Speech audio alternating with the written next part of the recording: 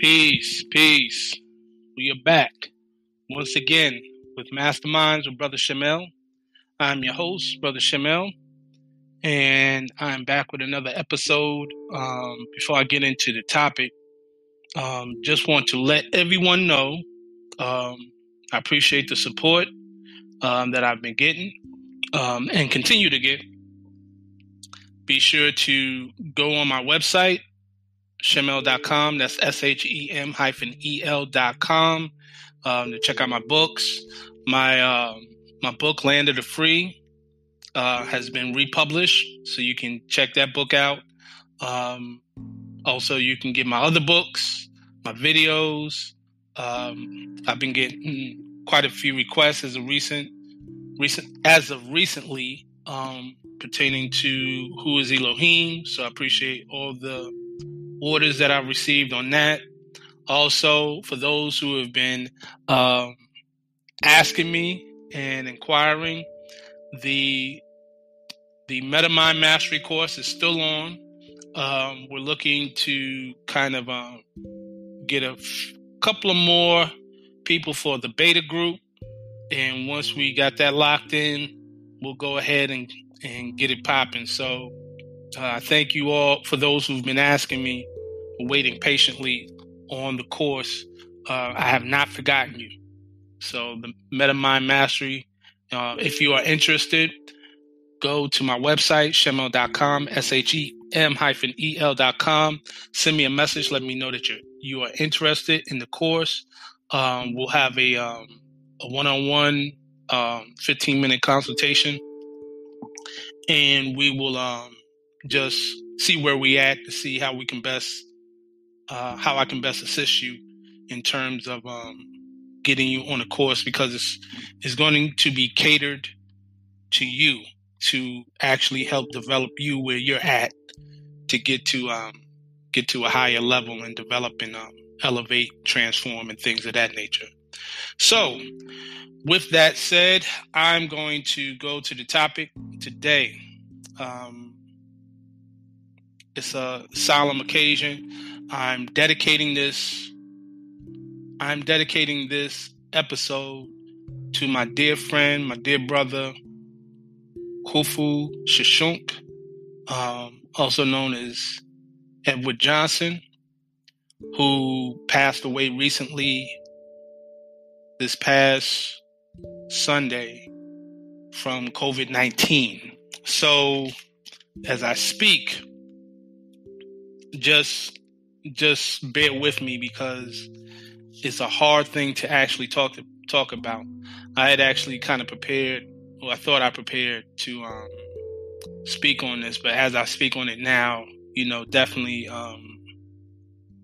dealing with emotions about it, because the brother, he was a longtime friend. So to just give context to it, the first part of this show, and the name of this show is entitled Spirit Man Cannot Die. So the first part of the show will actually be dealing with personal memories, reflections of my friend, and also the later half I will be getting into the aspect of transitioning death in the spirit realm and things of that nature.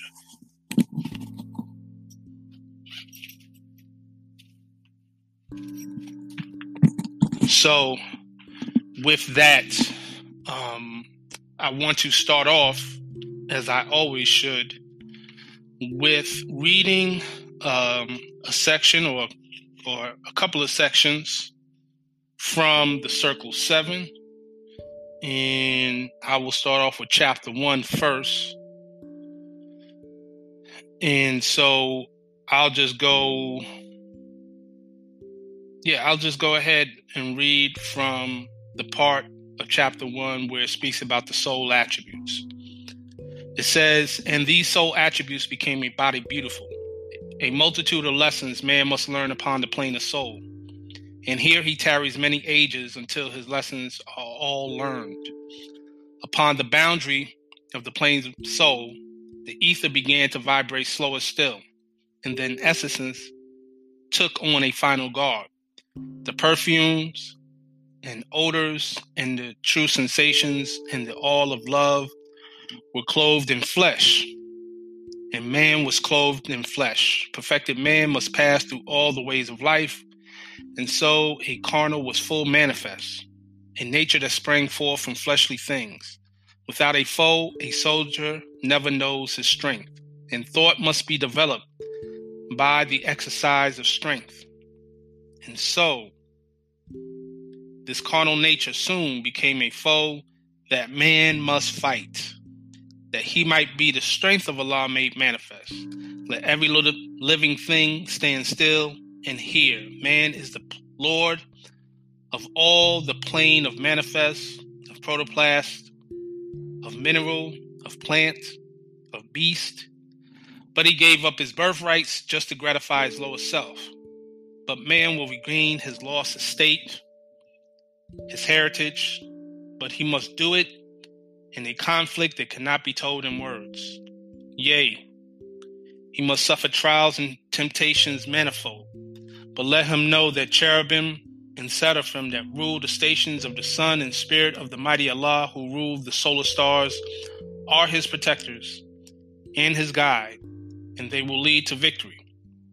Man will be fully saved, redeemed, perfected by the things he suffers on the plane of flesh and on the plane of soul. When man has conquered carnal things, his garb of flesh will then have served its purpose well, and it will fall, will be no more. Then he will stand untrammeled on the plane of soul, where he must full complete his victories. Unnumbered foes will stand before man upon the plane of soul. These he must overcome, yea, overcome them every one. Thus hope will ever be his beacon light. There is no failure for the human soul, for Allah is leading on and victory is sure.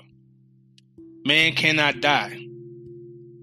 The spirit man is one with Allah, and while Allah lives, man cannot die.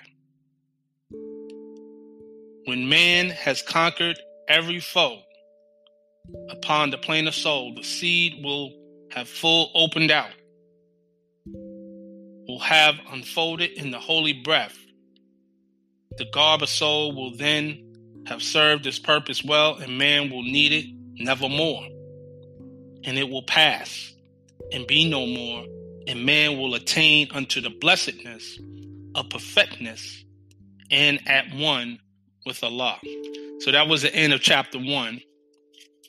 And from there, I'm just going to read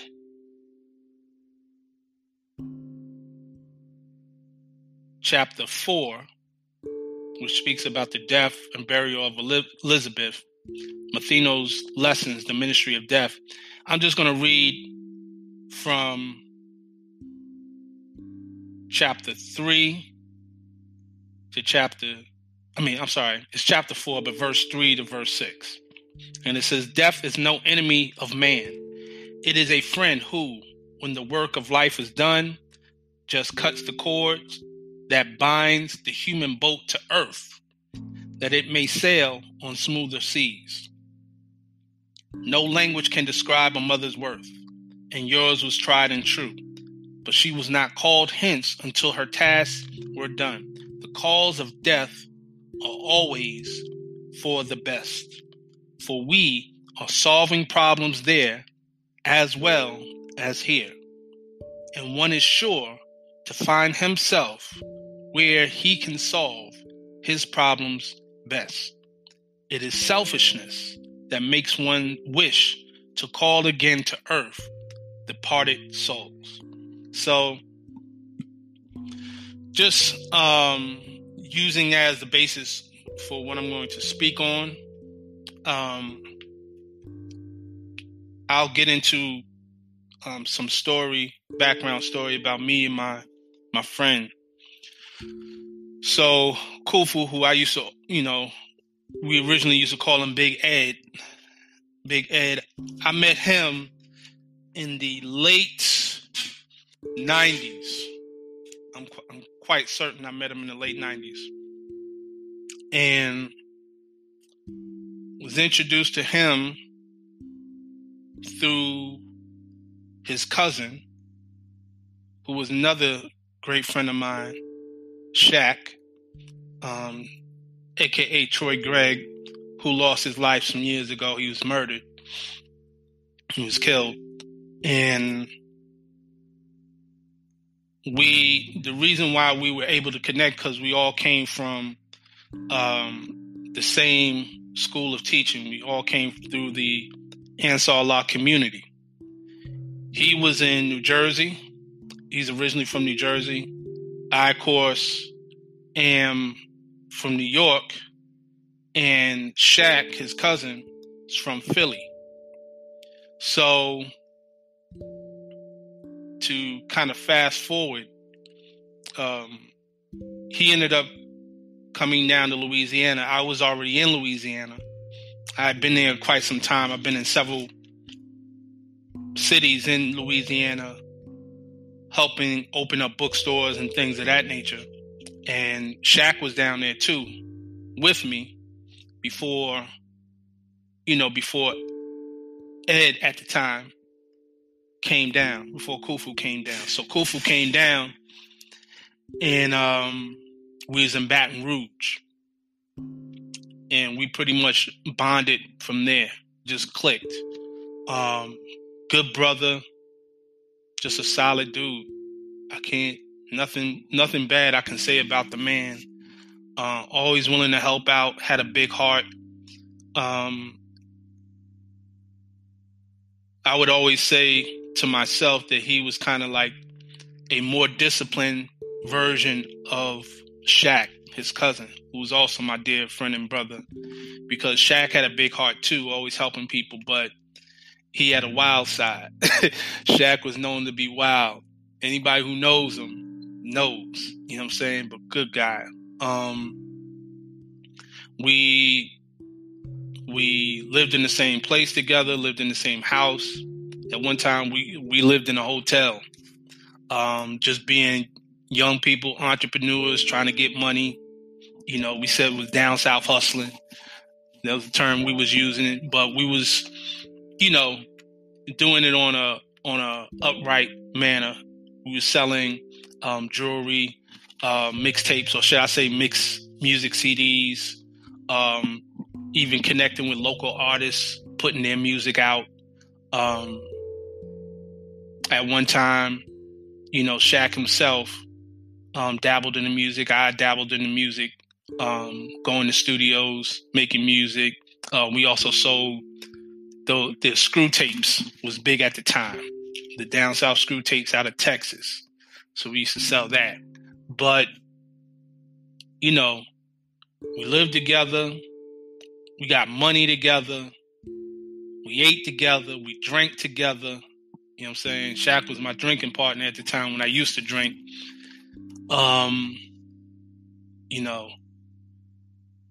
Went out together, chased women together. That, like I said before, when we was younger. But we will also build together. We will always talk about knowledge, information. You know what I'm saying? Always studying, always wanting to know more about ourselves, developing ourselves, as we was trying to make out, learn about ourselves. So fast forward, we ended up, parting ways. I think I left Baton Rouge first. Kufu ended up eventually leaving. He went to Georgia. I would see him a couple of times. He ended up having being the father of 3 children, through the mother of his children. They all have the same mother. and I want to give honors and condolences and prayers out to them, Nefertari, Adafa, and Sekhmet. And I know they're, it's definitely a testing time. So, my prayers and my love goes out to them for sure. All of the family. I got to know Meshach's, sorry, not Shaq, but Khufu's brothers. I met his brothers. I met his mother, his sister. You know what I'm saying? They came down when he was in Louisiana. They came down and visit. I got to see them. He seen my brother when my brother came down to Louisiana. So, and we always asked about each other's family. You know what I'm saying? Always kept in touch. You know what I'm saying? He's a loyal dude. There's stories I can tell, and there's stories I'll take with me to, I'm no longer breathing on this earth. But he's a good guy. One of the things about him is we will always laugh. You know what I'm saying? He always liked to crack jokes. I crack jokes. But we had this inside joke where he would call me Reverend Hill. You know what I'm saying? And he would always get on the phone and say, Reverend Hillis is the illest. You know what I'm saying? And that was just a thing. He just off the gate, he just called me that. Nobody else called me that. He just won. Like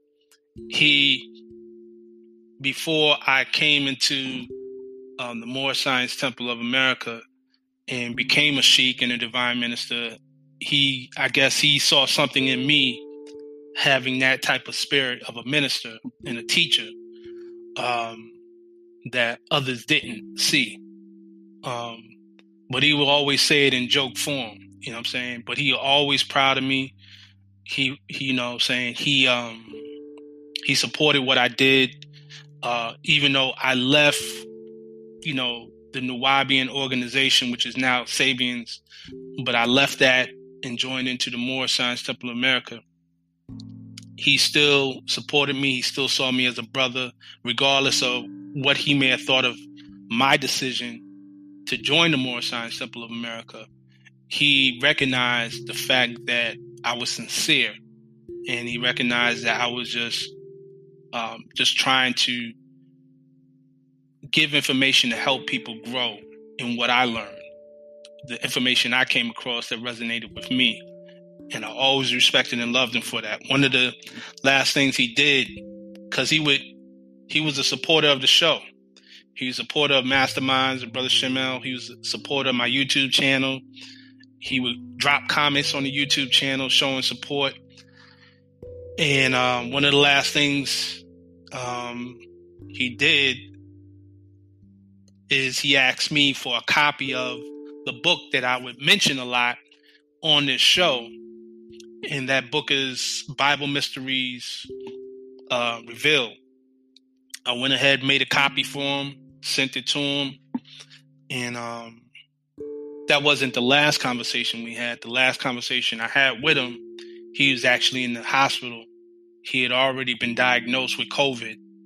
And he was talking about that he was hoping to get out the hospital in a day or two, because he said he felt better. And I think that was pretty much the last time. I think we spoke to him 2 times when he was in the hospital, and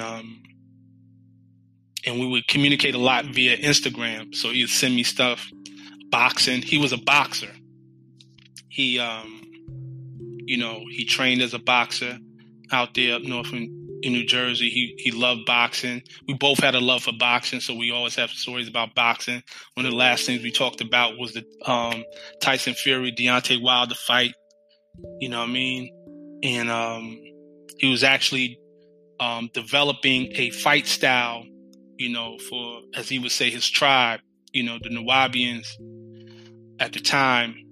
And I don't know if he ever finished the everything that he did as far as formulating that fighting style, but that was one of the things he was working on based on his experience as a boxer and training.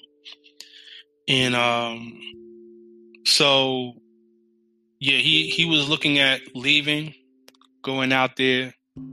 I'm trying to think something else. Coming home, and I didn't think nothing of it because I was like, he's gonna beat this. I've known a couple of people who've had COVID and had it bad, you know what I'm saying, but they beat it, you know what I'm saying. I thought the same thing about my brother. I did not think it was going to take him, but I got the text from our friend Tahuti Mose, and he texted me, said he passed away. So, needless to say, that hit me hard.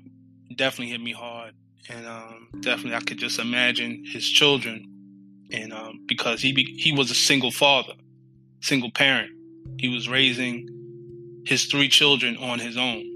So I can just imagine what they're going through. But I do want to, just give honor to him, his memory. He's one of the people who I mention in every one of the books that I've written. If you look at my acknowledgments, you'll see Khufu Shishunk. He's one of the first names that I write in my acknowledgments as far as my friends, because he was a true friend, always, never changed. Funny guy. He accepted me as who I was off the gate, and I could be myself around him, in just, I didn't have to sugarcoat anything with him. And we were always laughing, always having jokes. He always had a interesting thing is he'd have these several different jokes about me, right? And one of the jokes was I always had a thing for peanut butter and jelly sandwiches. I get that from my father. Always was a person eating peanut butter and jelly sandwiches. But there was a point in time where I stopped with putting jelly on my sandwiches because I felt like, I called myself wanting to be more healthy, so I put honey instead of jelly. And he found out and started cracking on me, like, you put honey, peanut butter and honey. So to the last days, he would always bring that up, like, so you eating any more peanut butter and honey sandwiches? And funny enough, and I kid you not, I had not eaten peanut butter and honey sandwiches or peanut butter and jelly sandwiches in years. Honestly, I kid you not. He passed on a Sunday. Now, let me backtrack. Because this is true story. This is facts.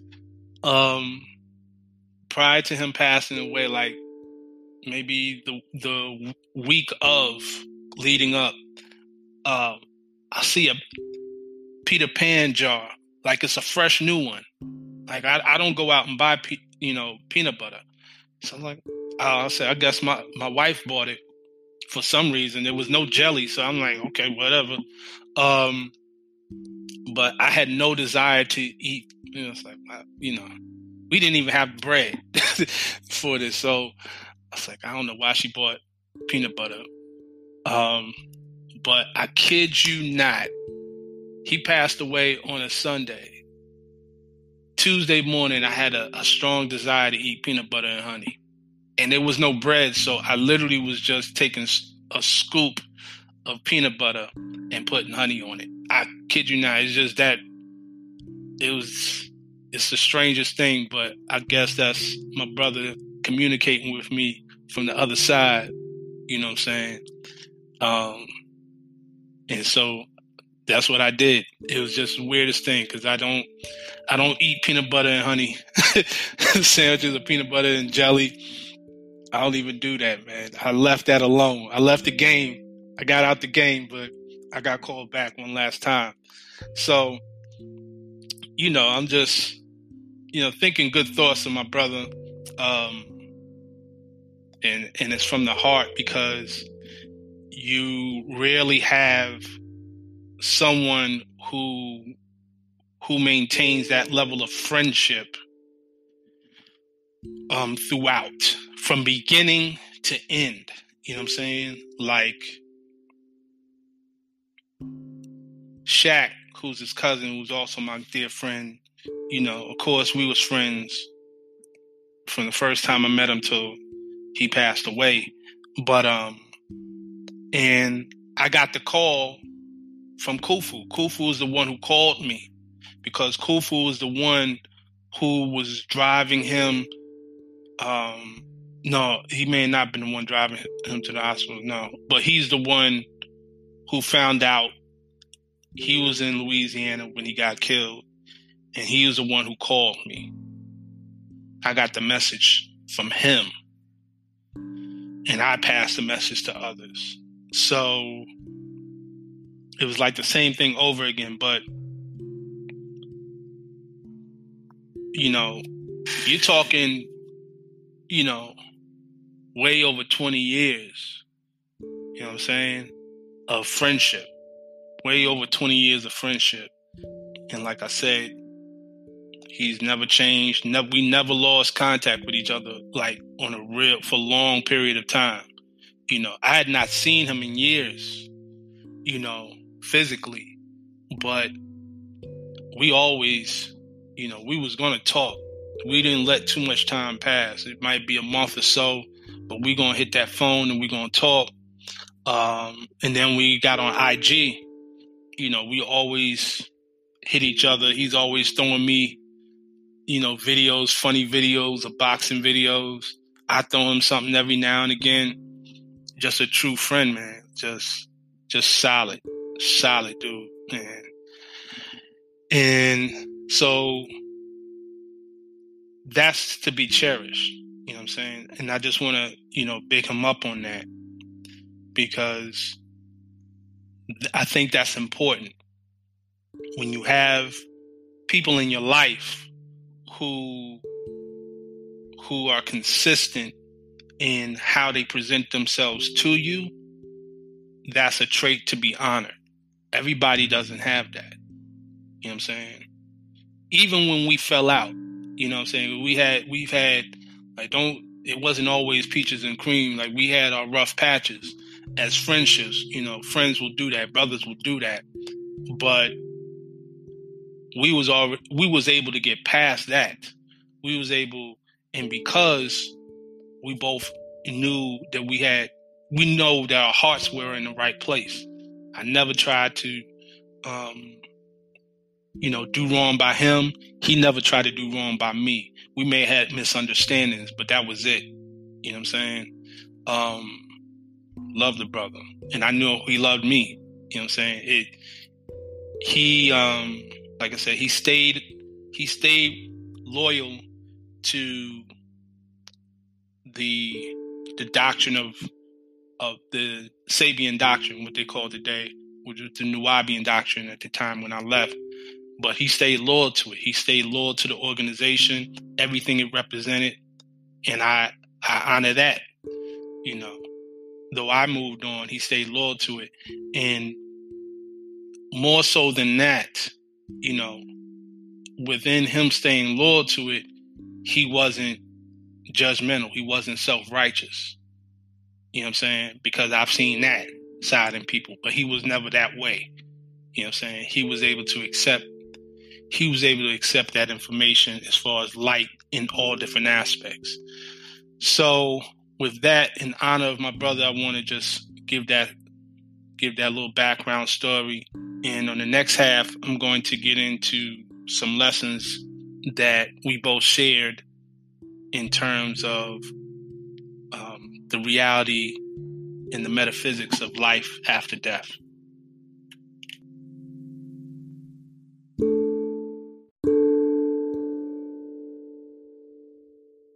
Now, before I get into this next half, where I actually go into some sciences pertaining to life after death, I would be remiss if I didn't mention this other point about the recent transition of my friend Khufu. And that is that in the process of me looking to cope with his passing, one of the things I did was I was looking to reach out to some people in Baton Rouge who knew him. And I will give a special shout out to Anthony Parker, brother also known as Total Darkness, who's a musical artist out there in Baton Rouge, who I've known for quite some time. Me and Shaq used to go to his studio and record music, but and we recently reconnected. He knew Kufu as well. That being said, I was looking for some people. One was a brother named Fred Lloyd, who we knew.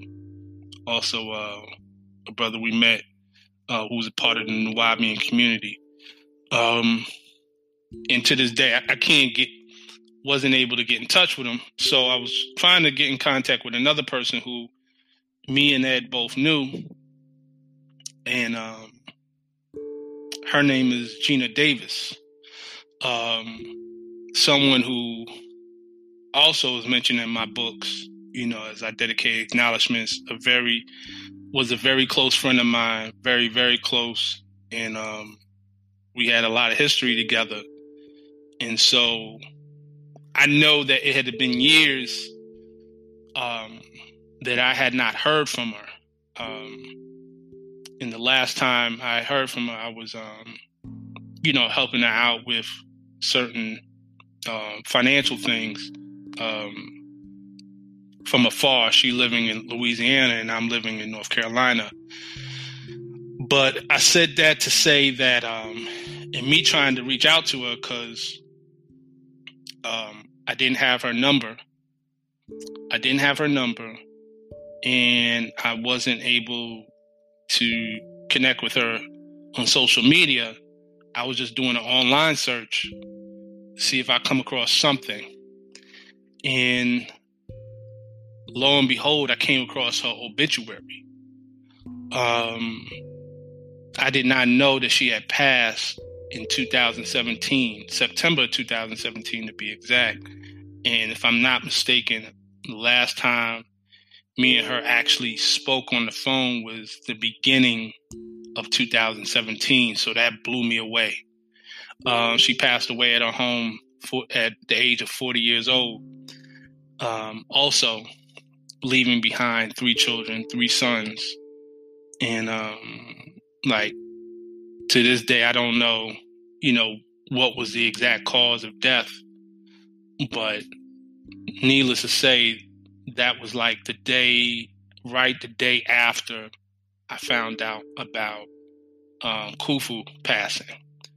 So not only did I have to deal with my friend Kufu passing away from COVID-19, then I find out that another acquaintance and a friend of ours, a good friend of mine, who I had not heard from in such a long time, had passed away, had been dead, physically dead since 2017, and it's 2021. So that just blew my mind. So I say that to say, it had me really reflecting on this whole thing about life and death, because the strange thing is that I always had it in my head that she was still around, but we was just not communicating, and you never know. There's been other people who come to my attention who have passed away, within the past year or so, past months. And, but these two, obviously virtue by the fact that they were, I mentioned them in all of my books and my acknowledgments. They held a special place in my heart, as far as people who I knew and, shared a lot with. So that will take me to this part. So one of the books that both Khufu and I had the opportunity to read was a book written by Malachi Yorkel called "Is There Life After Death?" or "Is There Eternal Life After Death?" And that particular book that I still have, that was one of those books that take you on a journey. Sometime after, I came across a book called The Encyclopedia of Ancient and Forbidden Knowledge by Zolar, which was published in 1970. And so it's quite an old book. It was written right before I was born. And it has a lot of the same information that is in the book, Is There Eternal Life After Death, by Malachi York. So I'm actually going to be reading from that book. But before I do that, I want to get into the interesting thing about my friend's name. Of course, he was born Edward Johnson. We used to always call him initially Big Ed, because he was a big guy, tall, very tall, always stocky. Eventually down the line, he gained more weight, but was always big framed guy, very strong. Like I said, he was a boxer, could fight. You know what I'm saying? I seen him basically knock out Shaq, his cousin, and lay him out. And Shaq was big. Shaq is a big one. Shaq was no joke. It was all. It was funny. It wasn't funny, but it was funny because they used to go at it. You know what I'm saying? But Shaq, as wild as he was, he knew he was no match for Khufu. He knew that. You know what I'm saying? But they loved each other. That's just the fact of it, man. As much as they used to get on each other's nerves, they loved each other. They had each other's back. So, in saying that, so I guess I'm going to get into it. So, Khufu, Sheshonq, Khufu, they're both two names of ancient Kemetic pharaohs. Khufu is known for being the pharaoh behind the Great Pyramid at Giza. Then, of course, there's the other two smaller pyramids of his sons, but which those actual pyramids align up with the three stars in the belt of Orion. So the major one, the Great Pyramid, one of the wonders of the world, that particular one was created under the dynasty of Khufu, which also the Greeks called Cheops, which is Cheops. Khufu is Khufu. And the name Khufu is dedicated to the Kemetic deity Khnum. And Khnum is actually one of the earliest known Kemetic deities, which is originally the deity of the source of the Nile, right? And he was known as the creator deity, thought to be the creator of the bodies of human children, which made at the potter's wheel from clay, and placed in the womb of the mother. So one of the titles is the divine potter and the Lord who created things from himself. And there's actually an episode which I actually speak about Khnum and the potter's wheel and how it relates to the story in the Bible and things of that nature. So you can check that out when you have the time. But I just wanted to drop that. Sheshonq is also a pharaoh, the name of a Kemetic pharaoh, who is always presumed to be the ancient Egyptian king in the Bible, Shishak, in the book of First Kings in the Bible, on the Old Testament. So that was a name that, was given to him under, I believe it was the ancient Egyptian order that he was a part of, organization, fraternity that he was a part of. And so he always represented himself ever since he received that name, under that name, and that's what I started calling him. I would always respect that and address him as such. So that being said, let me get into some of the information from this book of Ancient and Forbidden Knowledge, the Encyclopedia of Ancient and Forbidden Knowledge. And this is dealing with a chapter on the astral world. Now, if you remember, I started off by reading chapter 1 of the Circle 7, dealing with the creation and fall of man, where I spoke about the plane of soul. I definitely went into that. So this ties into that in reference to this. So just kind of keep that in mind. So I'll read it in as follows. So it says, on the plane of forces, we find 7 subplanes and likewise the 7 times 7 subdivisions.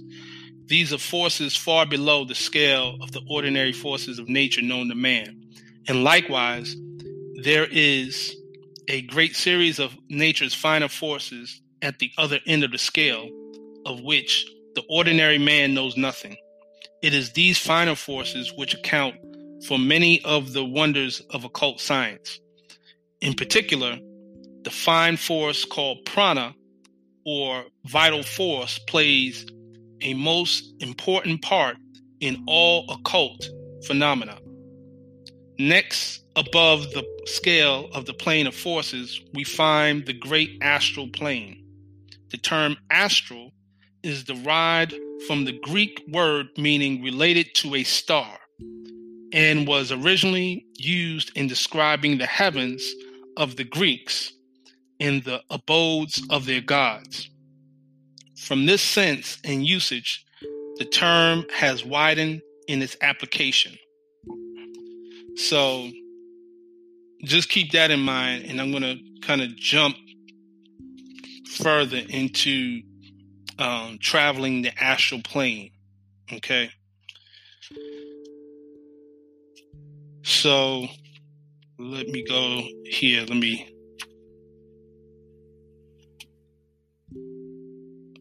All right. Here we go. It says, if you have the knowledge and power, you may traverse all of these subplanes, one after the other, witness their scenery and inhabitants, their phenomena and activity, and then return to the material plane. This may be done in a moment of time without changing a single point in space. Or, if you prefer, you may travel to any of these subplanes of the astral and then travel in space on the astral plane to some other place.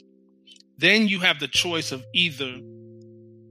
returning either the same way or else descending to the material plane and traveling on it in your astral body back to where your physical body is resting. In traveling on the astral plane, one meets with many strange inhabitants of the wonderful realm of nature. Some are pleasant and others are unpleasant. Some of these inhabitants have passed on from the material plane, while others have never dwelt on it. These forms are natives of the astral plane and peculiar to it. When you find yourself outside of your physical form or body and clad in your astral form, your glance at your body and you find it appears no different from your ordinary body. Even your clothing is the same, and this phenomena occurs through perfectly natural laws on the astral plane. You realize you are indeed out of the physical body when you turn your head and perceive your own physical form, sunk in apparent sleep in the chair in which you were seated just a few moments ago. Looking a little closer, you will see that your astral form is connected with its physical counterpart by a tiny, thin, tenuous filament of ethereal substance, resembling a strand of shiny spiderweb. This filament is capable of expansion and contraction, which enables you to move about freely. Now concentrate your will so that your vibrations increase in rate. You will find yourself in a strange atmosphere, although you have not moved an inch. Behind you, you perceive dimly the room in which you were just living. Ahead of you, you perceive strange flashes and streaks of phosphorescent light of many different hues and tints. These are vibrations and waves of force, for you are now passing through the plane of force. You will notice a peculiar, faint, vibratory glow around every physical object. This is the force of atomic and molecular attraction. Still fainter, you will find a peculiar radiance emanating the entire atmosphere. This is the outward sign of the force of gravitation. Now, you feel your life force vibrating at a higher rate and realize the sense of weight seems to be dropping away from you. You feel as though you could move without any effort. You may walk through the wall of the room and out into the street. Now walk down the street. Step out just as if you were in the flesh. Stop a moment. There you let a man walk right through you. Do you realize you are a ghost? Just as much as a ghost as was Hamlet's father, except his physical body was moldering in the ground. A dog will see you, or a cat feels your presence. Animals possess very keen psychic senses. But cease thinking of yourself and look closely at the person passing by. You notice each one is surrounded by an egg-shaped aura extending on all sides to the distance of about 2 or 3 feet. Do you notice the kaleidoscopic play of blending colors in the aura? Notice the difference in the shades and tints of these colors, and also observe the predominance of certain colors. Notice the beautiful spiritual blue around that woman's head, and see the ugly, muddy red around the man passing.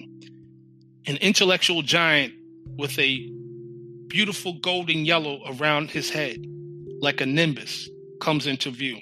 Notice these great colors of semi-luminous substance, which are slowly floating around, and notice how the colors vary.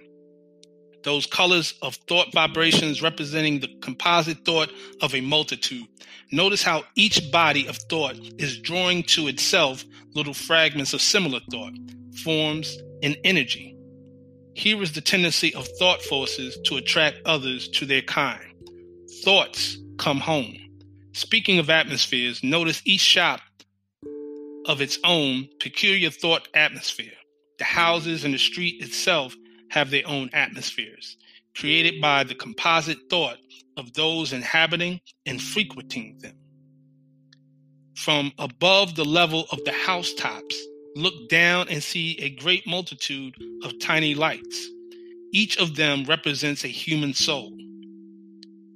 A few brighter lights, and some which shine like a brilliant electric spark, are the auric symbols of advanced souls.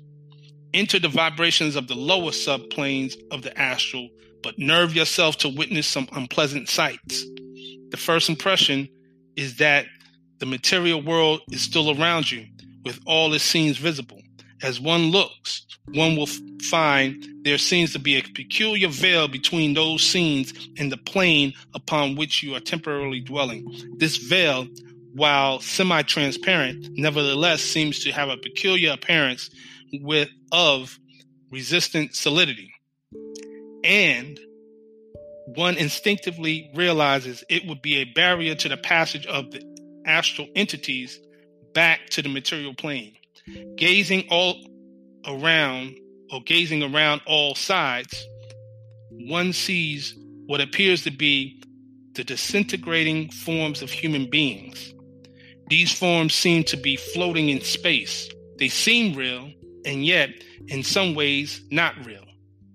They are not physical bodies, but still, they bear too close a resemblance to the physical corpses to be pleasant. These disintegrating astral forms are what occultists know as astral shells. The astral shell is really an astral corpse, just as the physical body in the grave is a material corpse. The disembodied soul eventually leaves the astral and moves on to what occultists know as the mental and spiritual planes of being. These are symbolized by the conception of, quote unquote, the heavens. When the soul passes on, it leaves behind it the astral body it has inhabited while on the astral plane. I repeat that. When the soul passes on, it leaves behind it the astral body it inhabited while on the astral plane. This astral body or form then begins to disintegrate and in time disappears altogether and is resolved to its original elements. During this resolution process, it dwells on this particular division which has no other purpose and is separate and apart from the other subdivisions of the astral plane. There's a great difference between the astral shells of different individuals. So far, the duration of the shells in this place of disintegration. For instance, the astral shell of a person of high spirituality and ideals will disintegrate very rapidly. So its atoms have little or no cohesive attraction when once it is discarded. But on the other hand, the astral shell of a person of earthly ideas and material tendencies will hold together for a long time. The attractive force generated while the shell is occupied by its owner is very strong. Those astral bodies are dead and have no consciousness or intelligence, and as a rule cannot even be galvanized into life, as can the class of astral forms known as the spectres or shades. A momentary glimpse of the subdivision of the astral plane upon which the spectral forms abide is never a pleasant one, but it is interesting since it explains some peculiar features of psychic and occult phenomena which are often misinterpreted. Instead of floating about in astral space, as did the shells, these specters act like shadowy human beings in a dazed or dreamlike condition.